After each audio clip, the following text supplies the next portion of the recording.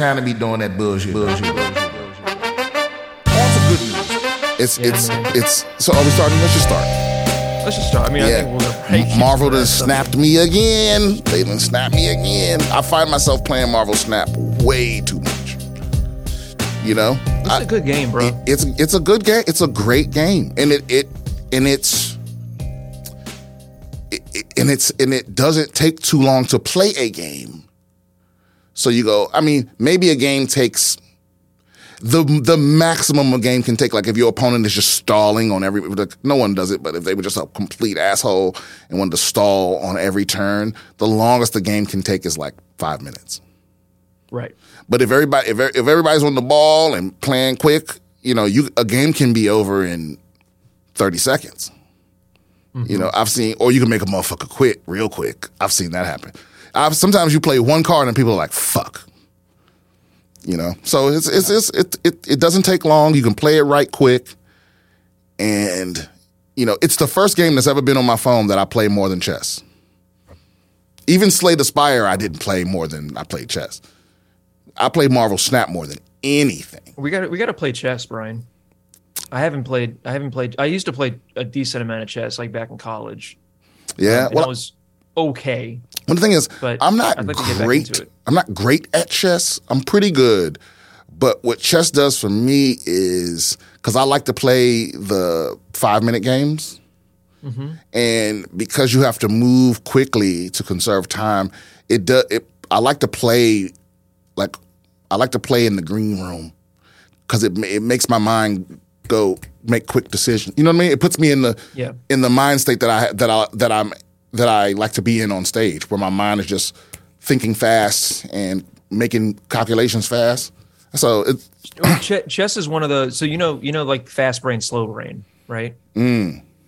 Like how humans have evolved to have sort of they talked about a lot about this in the book Nudge, and I think there's also a book, ironically, called Snap or something like that. And basically, you can divide the way that the brain works through problems into two different methods. One is like a very slow method, but it leads to more accurate outcomes. Okay. And then you also have a very fast part of your brain that reacts very quickly. And what's interesting is the faster one you would think would be more economical. Like that's why it's faster, but it's actually not the case. It's actually you use way more mental faculties for the fast thing, but your brain is taking into account a whole bunch of factors that you are not conscious of.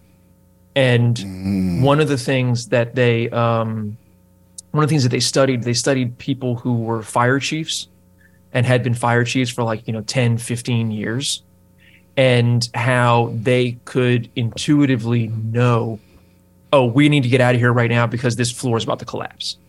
Like that kind of stuff. And they can't articulate the specific things necessarily that they picked up on, but their brain did. Right. And what's interesting is that chess is one of those games that uses both fast and slow, because you can sit there and just work through, a ton of different outcomes if you had infinite time. But when you play speed chess, or even when you just have the standard clock, it makes it so that you do have to rely a little bit more on your intuition and the patterns that you have developed from playing, thousands and thousands of games. It puts you in a mind state where you're right. Because that's the thing. Like when I'm on stage, a lot of times I'm thinking while I'm speaking. Right. You know what I mean? It's like the rehearsed part, or the part that I have down pat. Once I say the first couple words, the rest is not automatic, but it's pretty much on autopilot. And so basically I can take little 2-second breaks to think about what's going on in the room, what the next line is, what I can connect, what I said earlier that I could possibly connect to, whatever. So I always find myself, but sometimes I can't be in that state. I guess you would call it flow state, where it's like I'm spinning all the plates. I'm paying attention to what's in the room. I know my set good material. I know my new material. I know stuff I could slip in, or I make some kind of connection that I didn't make before. And sometimes it's like just stick to the fucking script. And sometimes it's like, and this is why I don't mind being high on stage, but I don't like to get high right before I go on stage, because if I'm in that mode and then the weed kicks in, it's like a reset. It's like all the plates fall, and then I'm like, fuck, So I either have to already be high before I go up, or I just don't get high. You can achieve that state in either pre-established state. Exactly. But it disrupts that flow if you switch from basically sober to high or whatever. Right, exactly. In the middle of it. Yeah. Fucks up the continuity. So when your wife says, "Are you playing Marvel Snap?" Is it like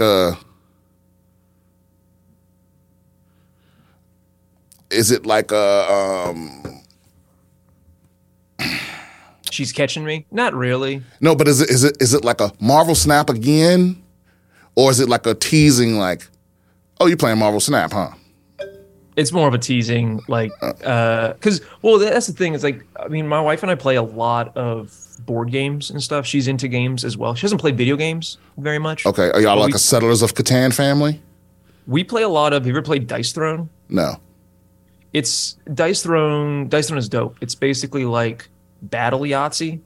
Okay. Like, you have it's a roll and write game, which roll and write game is like Yahtzee is the classic roll and write game, right? Where it's like you roll dice and then you choose which ones to keep and then which ones to re-roll.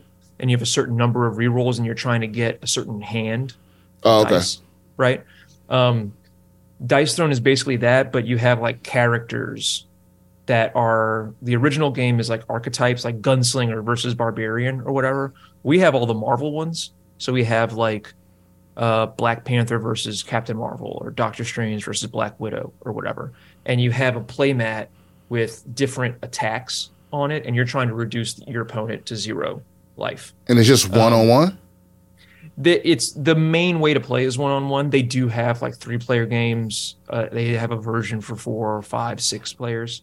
Yeah, I mostly play one-on-one. I don't own any board games, but whenever my friends, because we at that age now, we're like, some people we do that at get-togethers where people are like, "Hey, we gonna get together and play." Goddamn, we play this one called, I think it's called Code Names. Oh, that game's dope. Oh, that game is awesome. Yeah, but it's one of those things where it's like I like playing a board game is never my idea, but I never regret it. Hardly ever. I hardly ever regret it. Yeah. So I mean, we've just come out of the other side of sort of a renaissance of board games, last 10, 15 years. There's been a lot of really good games have come out. Really good board games? Really good board games. I'm surprised that that's still such a thriving industry, too. I mean, it's having trouble right now because it's so expensive to print stuff. Why? And just because the cost of paper has gone way, way, way, way up. Why? Because of shipping? Well, number one, because of Russia.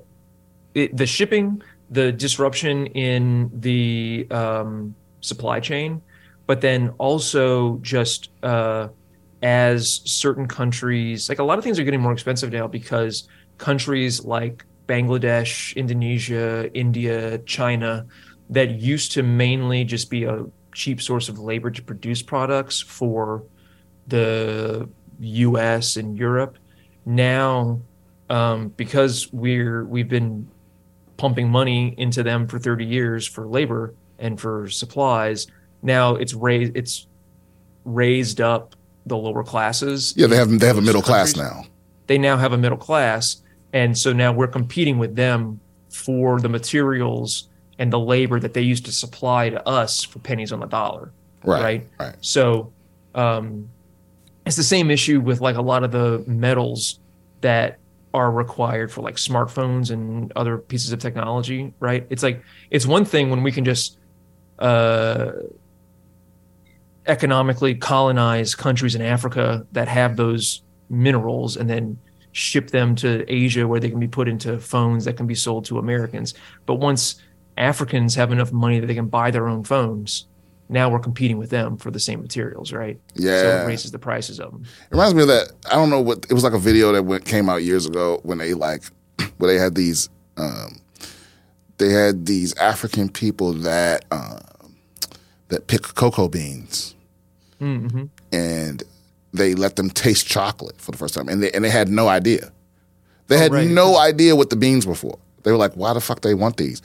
And they, you know, and then he gave them. I mean, and it blew their fucking mind. I mean, imagine being like 35 and never having tasted chocolate before, and then to find out the beans you've been picking and selling are get turned into that.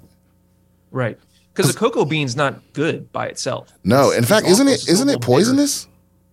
Like if you think the shell is poisonous. Yeah, I think if you just ate a cocoa bean, you'd probably die. But I don't know if that's true. I think this because the cocoa bean itself is kind of like the seed and it has like a husk, and I think that there's a poisonous, like the rind of the husk or something is poisonous. I could be wrong about that. Oh, Rob, dude, I don't want to. I do want to. But I hate to randomly change the subject, but I have an article for you, and I purposely didn't put it in the pool because I want this to be a surprise to your brain. Okay. Like you'll see. So I kept this in Pocket. Pocket's great, by the way. I wish they would sponsor us because I use it every fucking day. So I'm going to read you the headline to this article, and you tell me what you think this article is about. Okay. Woman with Down syndrome loses abortion law appeal. So what do you think is going on in this article? Like, what do you think this woman wanted, and what do you think she won? Let me break it down. It sounds to me like there is a woman with Down syndrome mm-hmm. who was pregnant. Okay. And that she wanted to have an abortion. Okay. And she lives in a state where abortion is severely restricted or perhaps even outright illegal at a very early period. Okay. And she was disallowed from having that abortion, and then she sued. Okay, so this is not in the United States. Oh, okay. At least I'm guessing that because she's from Coventry. That sounds like a British thing. That sounds British to me. Yeah. But no, it's not that at all. Okay. So the abortion law in this place makes an exception for if the child will be born with a defect, and specifically mentions things like Down syndrome and all these other things. Okay. And this lady wants that exception taken off because it defines birth defects like Down syndrome as defects. So it makes her feel less than. So she's not pregnant. She doesn't want an abortion. She just wants a woman that is pregnant with a baby that will have Down syndrome to have the baby, because if she can get rid of the baby, it makes her less than. You understand what I'm saying? Wow. Yeah. Oh yeah, no, I get it. Which is crazy. That's crazy as shit. This is what I'm talking about. It's this idea that this idea that nothing is a disability. Nothing is undesirable. You know, I dealt with this, and because listen, there are things that which people traditionally considered disabilities that the differently abled label applies to, right? Such as deafness. I had a deaf teacher when I took ASL in college, and the instructor was deaf, and I remember someone referring to deafness as a disability, and she got really upset and explained that because deaf people have their own communities and their own culture and all this other stuff, and a lot of them would not choose to hear if they could. You know what I mean? Like the ocular, because we were all debating about, because they have these ocular implants. Cochlear. I'm sorry, yeah. What did I say? Ocular. Yeah, cochlear implants. That's what they're called. And they and there are situations and there are places where like you can put them in a baby. You can put one on a baby before they have a choice, right? So they can be normal or whatever. And and the deaf community is against that because they're like, that's a decision they should get to make as an adult. Right. Because they have this whole community and support system and all this other stuff. Anyway, so when you say differently abled, okay, maybe it applies to that.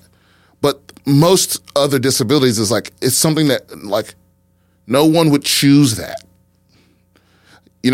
Like no one that's missing no one that's missing both of their legs. If you walked up and was like, "Hey man, we got these new legs," they wouldn't be like, "Nah, I'm good. I'm in the community." No, it's like, you know what I'm saying?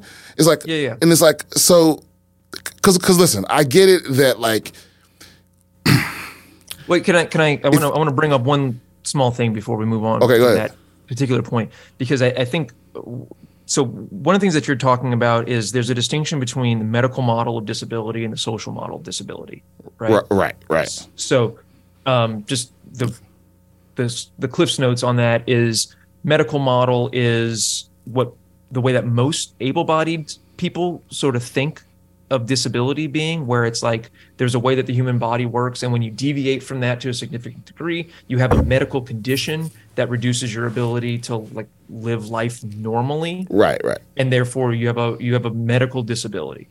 And then what you're talking about with like the deaf community is you can perfectly imagine a society where no one could hear, and that society works perfectly fine, perfectly well, just as well as one where people can hear. And there are communities in the real world where it does work just as fine. There are whole schools and institutions where everybody's deaf and everything works perfectly, right? Right. That's the social model of disability, where it's like, well, disability is not a deviation from some like essential characteristic that humans are supposed to have. It's that how is society created? So society is created for people who can hear, right? Right. Society is created for people who are right-handed. Society is created for people who are sighted, etc.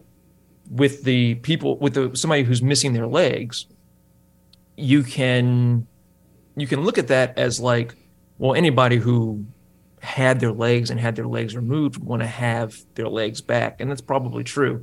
But you could also look at that as, well, it's not so much that they're missing their legs, it's that they're a wheelchair user. And wheelchair user is a much broader category. And you can imagine a society that was built for people who use wheelchairs as opposed to people who use legs to get around. That's a good right? one. So, right. So anyway, you were talking about, you're making a distinction though. Yeah, but okay, so using your same analogy though, imagine a society full of people with Down syndrome. That's going to fall apart pretty quickly. Maybe. So that has to count as, like, this is what I'm saying. Yeah. Once the baby pops out of your pussy, you have to go, I love it anyway. It's special. It's all these other things. But if once people find out they pregnant, you go, the first people go, you want a boy or a girl? People go, I just want them to be healthy. Mm-hmm. That's what. So it's like, yeah, it's like. And here's the other thing too. I don't think this Down syndrome woman, I don't think she's doing this. It's one of those things where it's her mother. This is a test case. No, I mean, it's another person. No, that's what I mean. This is some organization was looking for a woman like her so that she would have standing and they could bring this case on her behalf. Yeah, she's being used by these fucking religious fanatics to make it even harder for a woman to have access to an abortion. It ain't none of your fucking business what happens to somebody else's pussy. I'm sorry. Or their body at all. It's none of your fucking business. So it's weird that ultimately what's wrong here is that there shouldn't have to be an exception. Right? Yeah, like this well, that's because I made the same exact assumption you did. When I saw the headline, I was like, oh, well, that's going to clearly be like my mind was creating all kinds of scenarios. I was like, oh, that's a woman with Down syndrome is like fighting for her right to have a child. like maybe she's being forced to have an abortion, so her baby isn't, or maybe she wants an abortion and can't get one, or whatever. You know what I mean?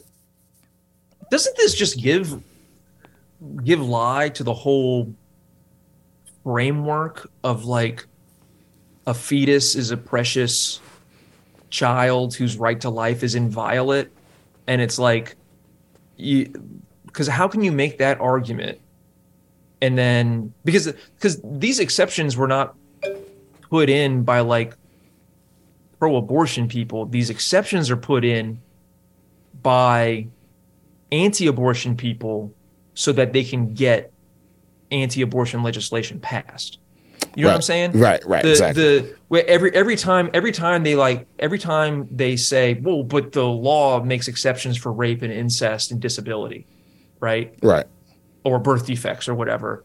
And it's like every time they do that, they're not doing that because they really care about those issues. They're doing that because they know if they don't make exceptions for that, 98% of normal people are going to be like, well, fuck no, we're not going to force some woman to bring to term the like child of her rapist or her brother. Right. Even though in some places they are doing that. Some places in America, we're doing that, by the way. It's like, how can you with a straight face make that? See, this is my problem with religion, is it's religion, astrology, numerology, all these things that allow people to think illogically. It's like without, because when you point out how much that doesn't make sense, their response is, well, my God says, and that's all they have to do. They don't have to make sense. They don't have to prove their point. They don't have to have statistics or nothing. They just get, hey, man, that's just my beliefs. This is what God says. Or, and to me, that's no different than when motherfuckers used to throw sticks up in the air, and depending on how they land, they would go to war that morning. It's like, you don't have to make any sense. You could be like, sir, we outnumber 10-1. We can't go to battle. We waiting for reinforcements. Like, listen, the sticks landed. We going out there. You know what I'm saying? The gods have spoken. It's like you don't. It completely erases.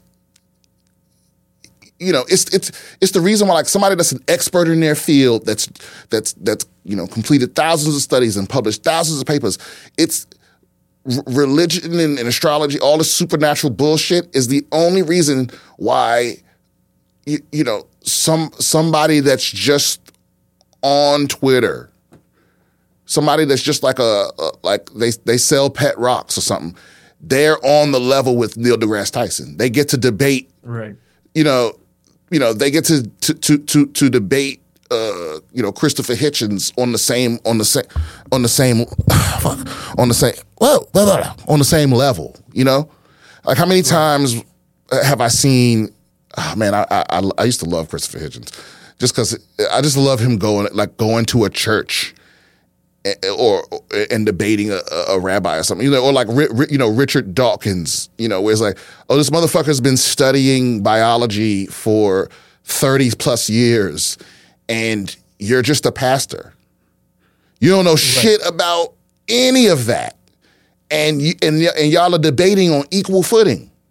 Like his, you know what I'm saying? It's like your flock doesn't see his expertise as anything special. You know what I'm saying? That's like, yeah. Well, I mean, I remember, but he would win a lot.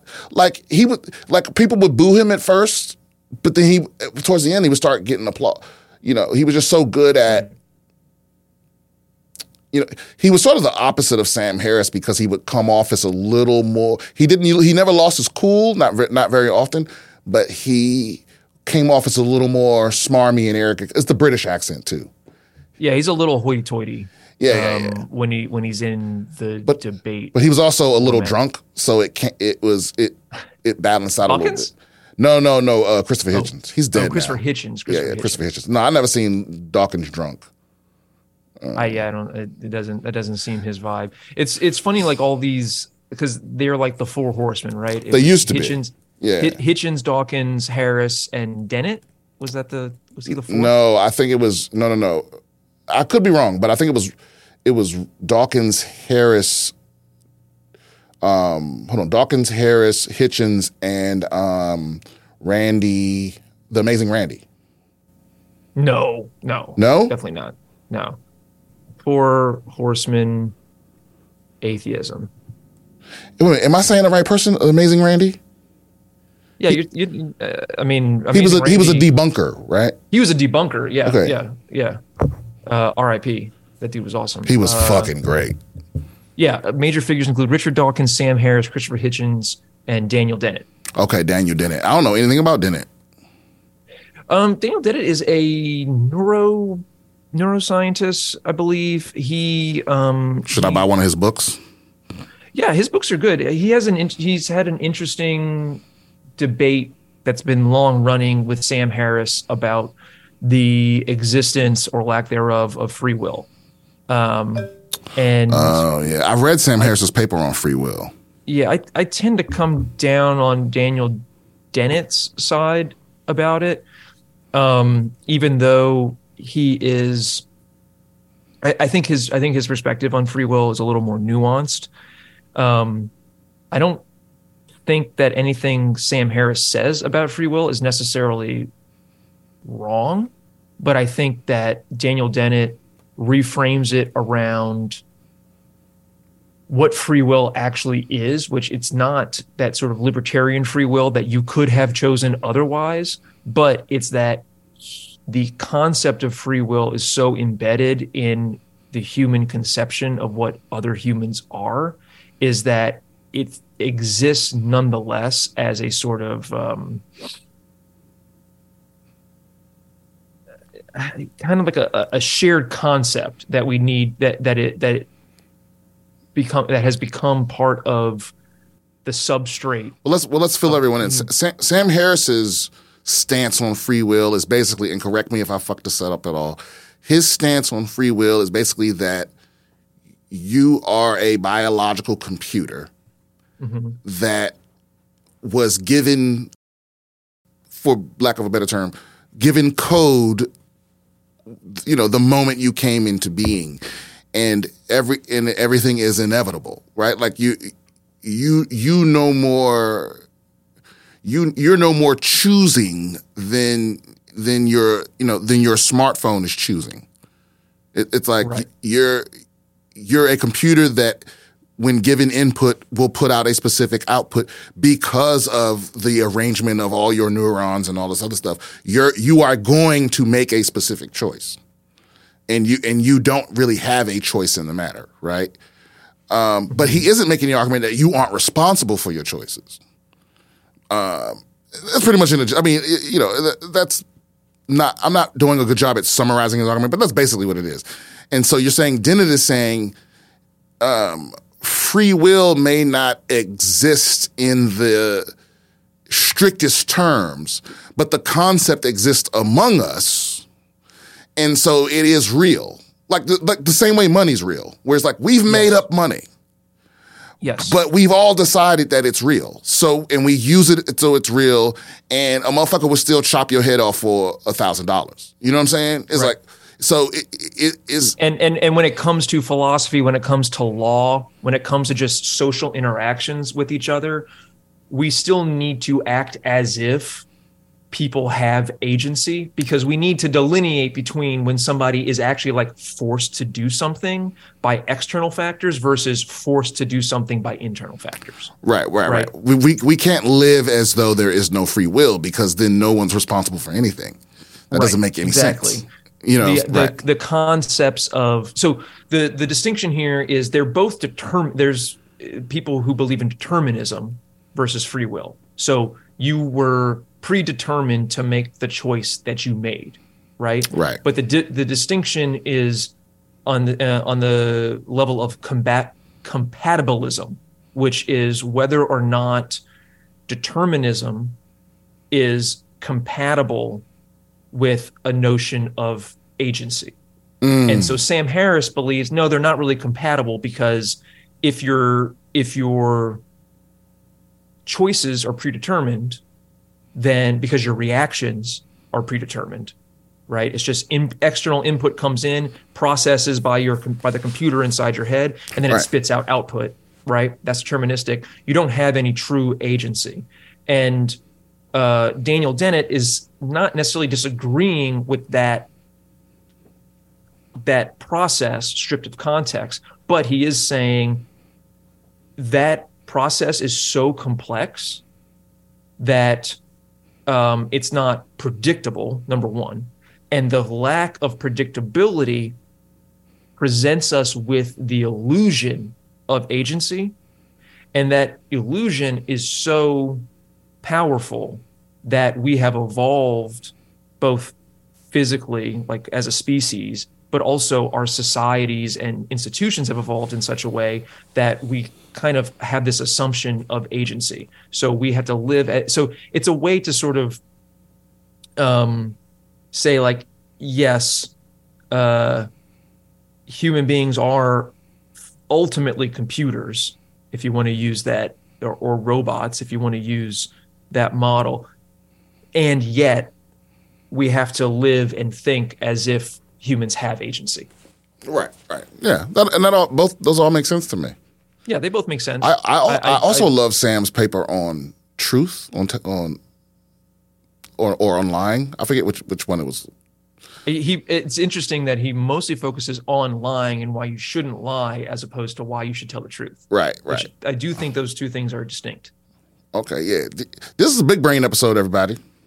Yep. Rob loves these. Did you notice how we had Spicy Rob in the morning, and as soon as this nigga got to start talking smart, he fucking livened up. It's coffee. He got a cup of coffee and started and was like, I'm going to unleash my whole vocabulary on you motherfuckers. No, we love it. We love Rob with access to his full vernacular. When I'm at Kaioken times 500. Yeah, see, I used the word vernacular just now, but I'm not 100% certain if I used it correctly. And that is how everything should be. I'm not as confident in my intelligence as Rob is. But I don't have a degree. So that's the thing. I don't want to lead people astray. I went to college, but I didn't finish.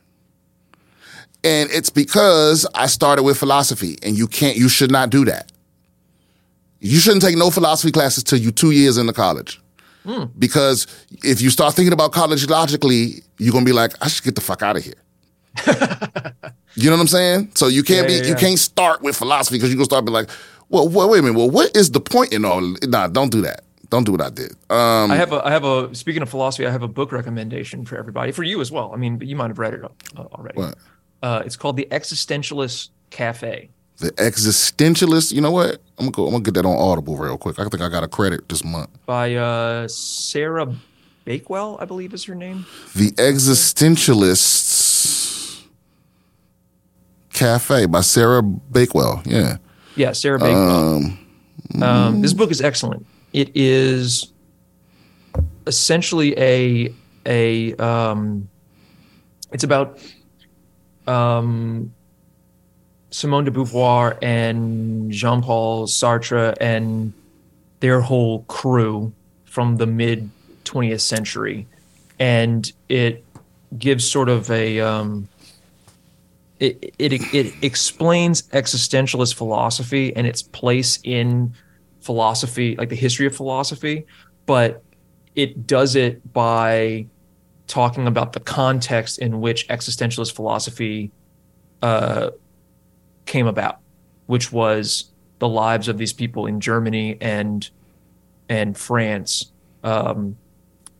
before, during, and after the Second World War, and it traces the intellectual development back through phenomenology, that was the hot shit in the 19th century, was phenomenology. Okay, yeah, I think a lot of stuff World War II birthed a lot of, because then that also birthed like nihilism and. Well, some stuff came out of nihilism came before, because a lot of stuff came out of World War One. Oh yeah, well, war. Wars tend to do that shit. Yeah, and it's weird. It's weird too how like a lot of religion comes from. Like when you think because what it all does is it's a lot of philosophies or ways of thinking come from the circumstances in which people were living when those things came about, right? Right. Like that's why you got like Buddhism, and Hinduism that like tell you that like desire creates suffering. Mm-hmm. So you should not want things. You should live your life simple. That came out of a time where people didn't have shit. Right. People were poor as fuck and starving, and it was like the way to deal with that is to be like, oh, but this is the righteous way to be living, is to not want. Right. And it's not to say that things from those philosophies are not useful. There's useful things in all religions and philosophies, but it's if you go to the beginning of every religion, you can see the connection between how the majority of the people are living in that area in that time, and how that affected, while the religion was being created, how it affected what's virtuous and what's acceptable and what that's those sorts of things. Mm-hmm. Well, I think that's what's interesting about this book, Existentialist Cafe, is that phenomenology and existentialism, and then leading into absurdism, can be very, very confusing to read in the actual texts because they are devoid of the context that gave rise to them. Mm. So you're like, I don't really know what they're talking about. But when you learn those concepts in the context of what was happening in the lives that these people were living and the societies that they existed in, it makes it a lot easier to understand what they're actually talking about. Right. And it makes it easier to learn what the actual philosophy was that they were promoting. Yeah. And I think it's way easier to do that with philosophy than with religion necessarily, just because it's like, I feel like, anytime you're at the end of a world war, it seems pretty logical that you're like, well, the shit we were doing ain't working. Mm-hmm. You know what I'm saying? Yep. It's like, we keep being, because like, has there ever been a year, I don't think there's never not been war. No, there's always wars. There's always wars. And, and it's wild too, the major wars, happen cyclically. But it's like there's a lesson that we haven't learned and I don't even know what it is, honestly. Brian, you're getting way too close to writing a Gundam right now. Writing a Gundam? Yeah, that's what Gundam is always about, right? Oh, I don't know. I'm not a Gundam guy. You don't watch Gundam? Oh shit. No, should I? Oh, you've just unlocked another nerdy Rob. Yeah, it's one of those things that's been near me for a long time. It's been in my peripheral. I just haven't looked that way yet because it's also one of those things that it's there's so much to it that I feel like so behind, and it's to me it just seems like a giant thing that I would have to tackle, and I just haven't had the time yet.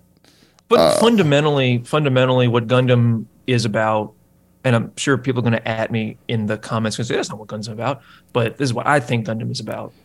Gundam is always about what is the nature of man? Is the nature of man peaceful or warlike? No, it isn't. And so you have a thesis and antithesis, right? The synthesis that Gundam comes to is that, well, the nature of man is to be locked in a cycle of war, peace, and revolution. And oh damn, that's depressing. Yeah, well, but I think it's true. I mean, even when you look at like the history of science, the history of nation states, the history of wars, history of philosophy and religion, that's what we do. I mean, I just watched a video by there's a video essay by the YouTube channel Struthless, which is a great channel. I'll link it in the show notes. But it was the history of fonts and typefaces. Okay. Going back to going all the way back to like prior to cuneiform, right? So going back to like 8500 BC. And what's interesting is, especially after the invention of set type or movable type, you see this slingshot back and forth between modernism and radicalism between typeface. So what happens is people are like, we're going to do this. This is going to be the main way. Like, this is the way the Romans did it. This is the way that the newspaper of record is going to do it. We have all of these like serif fonts. It's legible, yada, yada, yada. And then people do that for a little while, and that's the hot shit. And then people are like, you know what? Fuck that. Like, that's bourgeois, or that is monarchist or whatever. And you have like Dadaism, or you have New Romanticism or something. And people start doing really experimental things with typefaces and using punctuation as letters and all this crazy stuff. It's very punk. And then that gets co-opted by institutions, right? That becomes cool. So advertisers start making their shit look like punk or looking like grunge or whatever. Right, and then people catch on, and they're like... And people catch on, and then now the rebel thing is, well, now we're going to reject this like false rebelliousness, and we're going to make it look modern again. Well, I like a thing that you will, because I think we're glossing over the thing, because here's my theory on why that happens it's kids, because as kids become teenagers, what's cool is they define what's cool as the opposite of what their parents think is cool. Yes. So it's like it's when you become old, it's not that like you hate young people's music. It's that they are making it so that you don't like it, because that's what makes it cool. Like it's not. It doesn't automatically make it cool, but a prerequisite to cool is that you don't like it. It's my thing. Right. You know what I mean? And so it you know, but that's why things repeat themselves. You know, that's why like fashion skips a generation. You know, like now the way we dressed in the 90s, our parents were like, "What the fuck are you doing?" Right. And then the new kids came out and was like, "That's corny." And now the new kids now are like, "It's vintage." Yeah. You know what I mean? And it was like a lot of our shit was vintage from the 70s. Like the kids that grew up with kids in the 90s, you know, like remember when bell-bottom jeans was a thing? Yeah. It was like bell-bottoms were popular in the 70s. They was corny in the 80s. And they came back in the 90s. And, you know, so it's like it's always going to be like that. Where it's like your kids just don't want you to think they don't want you to be cool with everything they're doing, because they don't have that. I think there's an inherent need to rebel for you to feel like you have agency. Mm-hmm. You know what I mean? It's like the moment you even, because I think almost right away kids are like, I want to do what I want, but you can't. Yes. And then right around when you're a teenager, it's like, oh, I can do what I want, or I can be defiant. I'm big enough to be defiant because no one can pick me up and put me in a cage or, you know, whatever. And so I feel like I'm kind of getting lost in the weeds here. But my point is just that I think it's a biological imperative that you rebel at least to some degree. Well, it's why it's good. I hope humanity never figures out a way to become immortal, because as soon as we do, that's a wrap. Because the latest episode of Star Talk is about that, by the way. Oh, really? About whether we'll ever be immortal. Yeah. I'll have to listen to that. But I mean, I don't think we ever will be immortal, but I also think we will. Yeah. The technology already, we're very close to being able to,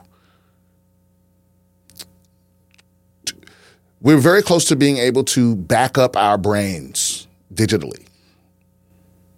That would not be real immortality, Brian. No? It's a philosophical, well I'm going to get there, but you've heard the phrase, science progresses one funeral at a time, right? Damn, that's dope. That's cold. And that's probably true of society in general. Yeah, society in general, because in science what ends up happening is like you have the things we know, you have because people and I, myself included, we talk about science. So, science is not a body of knowledge. Science is a method for achieving knowledge, right? Right. And it's like That's true, but it's also not the whole story, because science is also a body of knowledge. It's like, well, it has institutions that are run by men with egos. Yeah. And yeah. And so when you say science, you can mean the process, you can mean the body of knowledge, you can mean the institutions that create and preserve those bodies of knowledge, et cetera. And what ends up happening is, you have these wonderkins, the upcoming generation are interested in science. They go to school, they get training in science, and they're being trained by the older generation, by the professors, right? By their mentors. The mentors have the things that they think that they know. Right. And they will fight tooth and nail to preserve the validity of the things that they think that they know. Right. Because if the thing you worked your whole life to master is no longer relevant, then you ain't shit. Right. Yeah. So the younger generation, they are basically, when they create new knowledge, what they're doing is they are upending the established or assumed knowledge that exists from the older generation. But so you have this tension, once again, war, revolution, peace, you have that same pattern where eventually the older people die and the younger people who have the new ways of seeing the world, they take over those positions, right? In the institution. I feel like we should do this like the Vulcans. It's like, yo, you hit a certain age, you're dead. Like, we kill you. You're gone. Yeah. It's like you're taking up resources. The super intelligence from Marvel Comics. Yeah. When you die, you get added to Supremor. Or maybe what we do is we colonize Mars, right? And then when you 70, we send you over there. But I don't want to let this go by. I do not believe that if you were to be able to download or copy your brain to a machine, that I don't believe that is you any more than a high quality scan of the Mona Lisa is the Mona Lisa. It's a copy. Now, you might be able to produce a copy of yourself. Well, it may not be literally you, but it's effectively you. But what do I care? That's just a copy of me. That's like saying if you have two twins and one of them dies, they live on and the other one, it's like, well, not really. Okay, well, so let me ask you this. Is a clone you? No. Right. I think because a twin's not you either. But the backup of you is more you than if I literally made another you. Because who you are isn't just like your body. Right. So it's your mind, and you can't copy that. You can't clone somebody's mind. You can't clone their experiences or what led them to be. You can't clone the nurture. You can clone the nature. You can't clone the nurture. Sure. This lets you do that. Yeah, but if I backed up my mind and then I was in a computer, because then ethically, I think you would have to end your physical life if you did that. It can't be two of you. But this is a classic philosophical conundrum. Like, okay, imagine that somebody invents a teleportation device, right? And it's like the Fly, like the Prestige. Right? You have two pods. It's the Prestige. Yeah, you have two pods, and I walk into one, and it scans my entire body down to the atom, right? Down to the quarks inside of the atoms, right? Right. And it creates an exact duplicate of that in the other pod. And then at the moment of creation over there, it instantaneously vaporizes me in the first pod, right? Mm-hmm. Is the person that walks out of pod B, is that Rob? Yes. Is that me? Yeah. Yes. See, I say it's not. It's well, like I was saying earlier, it isn't you literally 100%, but for all intents and purposes, it's you. All the people in your life that get something from knowing Rob, whether that's love, affection, advice, labor, whatever, they can still get all the same things. So then let me ask you this. Let's say there's a malfunction. Okay. And I step into pod A. It scans me, reproduces me, a duplicate of me in pod B. But the function in pod A that's supposed to vaporize me does not trigger. So now I walk out of pod A and pod B at the same time. Mm-hmm. Is pod B still is the person who came out of pod B still me? Yes. So now there's two of them. They're you, and they're more deserving of being alive than the person that walked out of pod A. Because we got to kill one of y'all. Right?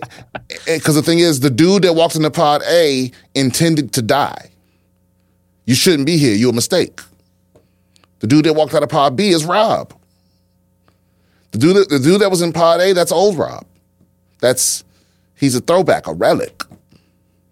Well, maybe he's Rob Prime though. I mean, yeah, maybe. This is just a copy. And I'm pretty sure, like, if the copy made a copy and you kept doing that, you probably end up with like a Bizarro Rob. Yeah. Yeah. So yeah, I get what you're saying. I mean, maybe you could make the argument that like you become a little less Rob every time you. So maybe the pod A Rob is Prime Rob, and you get a little less Rob, like the first copy is a molecule off. Mm-hmm. And then the second copy's 2 and so forth. And so, yeah, you would end up being in pretty bad shape by the time you got to like the 1,000th copy. Did you ever read X Factor, the comic X Factor? No. With it's probably X-Men or whatever, but it's Jamie Madrox, Multiple Man. I hate that fucking card in Marvel Snap, by the way. That's a great card. But Multiple Man, his power set is that he can convert like concussive energy or physical damage or whatever into copies of himself. So look, if you punch him, then like another Multiple Man will bloop out of him. Right. And so if he's in a fight, he very quickly multiplies into a bunch of copies of himself. Right. But is the new guy damaged as well? No, because it kind of like it converts the energy that would have damaged him into like the energy. It's kind of like a Bishop, how like Bishop can absorb energy and like blast it out of his fists. Right. Or whatever. Anyway, so originally with Multiple Man, that was just his power, like whatever, like X-Men, every X-Men has to have like a unique power or whatever. He eventually became like an awesome character when he was in X Factor because they introduced this thing where it wasn't a degraded version of him, but different copies of him had slightly different personalities. And oh shit! They discovered that the reason why is because he wasn't actually creating those copies. Those copies are coming from alternate universes where he lived a slightly different life. So they're genetically identical to him, but they might have different abilities or expertise or knowledge. So wait a minute, if you punch Multiple Man, like he doesn't reabsorb the copies? He can reabsorb the copies, but he doesn't do it automatically. And there's an amazing story where. So I'd imagine one of the Multiple Mans will probably not want to go back to their. Yes, there have been. There was one story in X Factor where there was a copy of Multiple Man that like didn't want to be a superhero or whatever, so he went off and he just like became a normal civilian. Like he had like a wife and a family and all this kind of stuff, and and the whole story is like you're just seeing like a normal day in this guy's life, and you're like, why are we seeing this? And at the end of it, because there's this subplot happening in the background where Multiple Man like needed to reabsorb his copies, he just walks up and he's like bloop, and just like erase this dude from the world, and like essentially orphaned this kid's. He widowed his own wife and he orphaned his child because the Jamie Madrox Prime had to like reabsorb all his copies.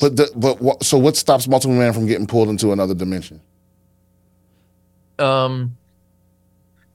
There's some bullshit comic book reason Okay. for it, like he's the prime timeline or something. Right.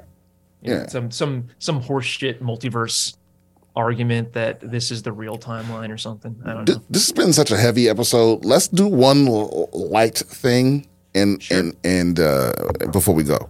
All right. One fuck, nothing's light anymore. You sent me one that I was like, oh, that's great. Was it like, can plants see? Oh, can plants see? I think I also sent you one about was there like a cocaine plant or something? Oh, taking hydrocortisone immediately after a traumatic event may help prevent. No, that's.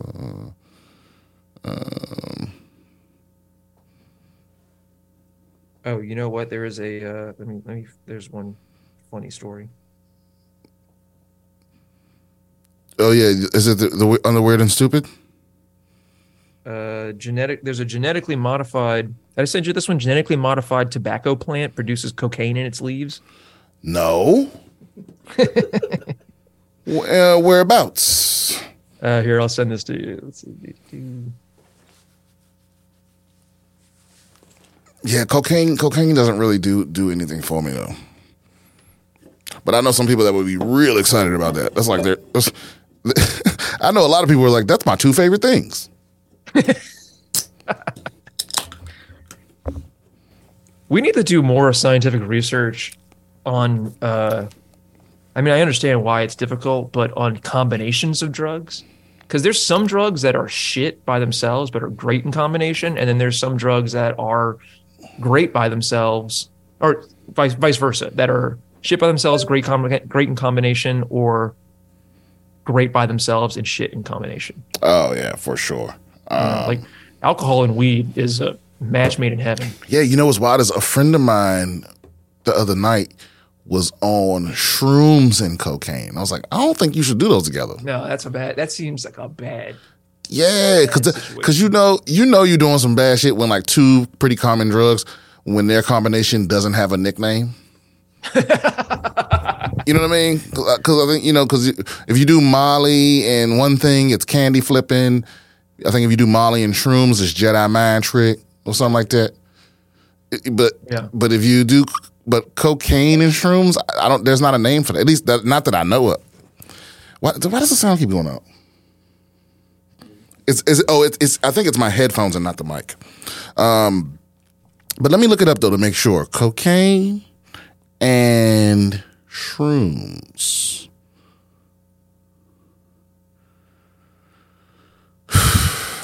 Oh man, I'm not seeing anything. I don't see anything. Yeah. Let me add nickname to the search. Can taking a hallucinogen curb cocaine use? Well, of course. Probably. That's what I was just saying earlier. Is a lot of people I know have quit smoking after. That's what I said on the last episode.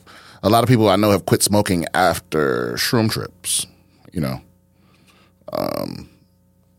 But unlike with alcohol and nicotine, there's not a pharmacological option available to individuals addicted to cocaine to help them stop using the drug. However, but there's a natural solution to that. It's like you either run out of money or you die. Yeah, man, the economy's so bad, cokeheads are now having to smoke crack. It's unbelievable. We aren't advocating for everyone to go out and do it. Why not? See, man, you know what? I hate it. Because shit like that reminds me of like how Joe Biden, how like, despite all the evidence and research and anecdotal tales and all this other stuff, this motherfucker just, with regards to marijuana, he can just be like, yeah, I just can't. It's like some of these old fucks are just stuck in the past, and the people they care about impressing are all 70 years old. So they're just like, can't do the weed, can't legalize the weed, can't do that. I'm surprised Trump didn't do it, because it would have endeared him to a lot of people. It would have made a lot of people confused about how much to hate the motherfucker. That's true. You know? Yeah. Oh, yeah. But the problem is his core demographic is old white people. And old white people don't like weed. Well, old white people don't like weed being legal. A lot of them like weed. That's my point. They it's just like, know bro, that they're not going to get arrested for it. Yeah, every city I've been to runs on drugs. Yeah. Society runs on drugs, on people being able to feel how they want to feel when they want to. Well, there's an incredible, one of the best bits ever by Bill Hicks about once you realize how capitalism uses drugs, then you understand why the drugs that are legal and why the ones that are illegal are illegal. Yeah, it's all money. Yeah, it's all money, and it's all the stuff that will make you more productive tends to be legal. Well, you know where I'm going to be productive this weekend, Rob? Where's that? Or this coming week is actually I don't even know when this is coming out. This is going to come out next week, so you'll be in Davenport? I'll be in Davenport, Iowa next week. One night only, December 10th at the Rhythm City Casino. And then followed that 2 weeks later, Scottsdale, Arizona, Huntsville, Alabama, Nashville, Tennessee, and New York City. New York City. So go to my website, briansimmonscomedy.com for tickets. Go to my socials, BS Comedian. I'm also on TikTok now.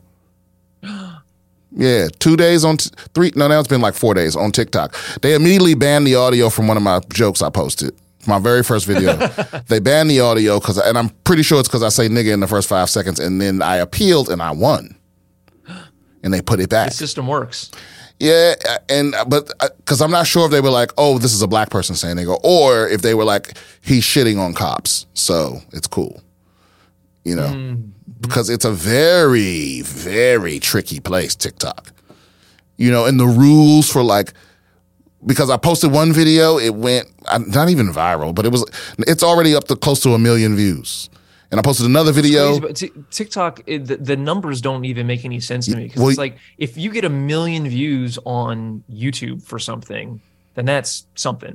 Right. If you get 1 million views on TikTok, it's like, apparently that ain't shit. Well, what is my thing? I got almost 1 million views on the first one. And the second one is now up to like 750,000. And then I posted a third one, 500. Mm-hmm. You know, it's almost, so it's like, it's all about the algorithm showing your video to people.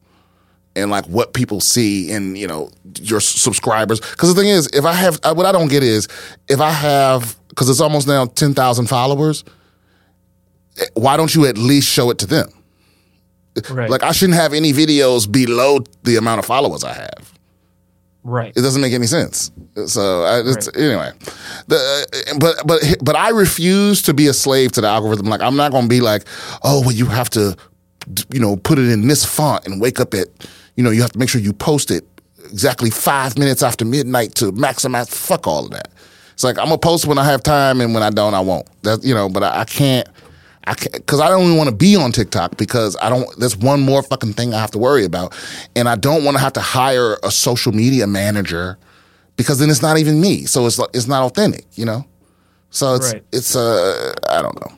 It's just a lot. And comedians are in that donut hole, right? Yeah. Where it's like, we have to do it.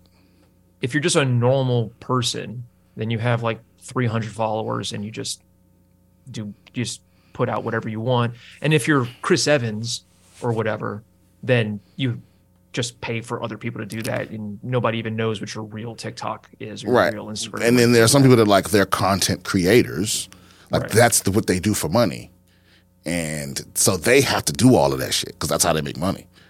You know? Yeah. It's wild. YouTube is the freest I think YouTube is the best social media platform. I mean, it's definitely the one that I spend the most time on. I spend the most time on it. They have the least bullshit rules. I mean, they're weird about monetization and stuff like that. You know, it's not like they're completely free of their own bullshit. But they also need to fix their like takedown. The way there's like some trolling shit that people can do to stifle discussion, you know? So like if you if you criticize certain, I mean, even certain stand-up comedians, let's say, then they will copyright strike your content, even though it's very clearly within fair use. But that's a topic for another day. It is. Thank y'all for tuning in. I'll see y'all motherfuckers next week.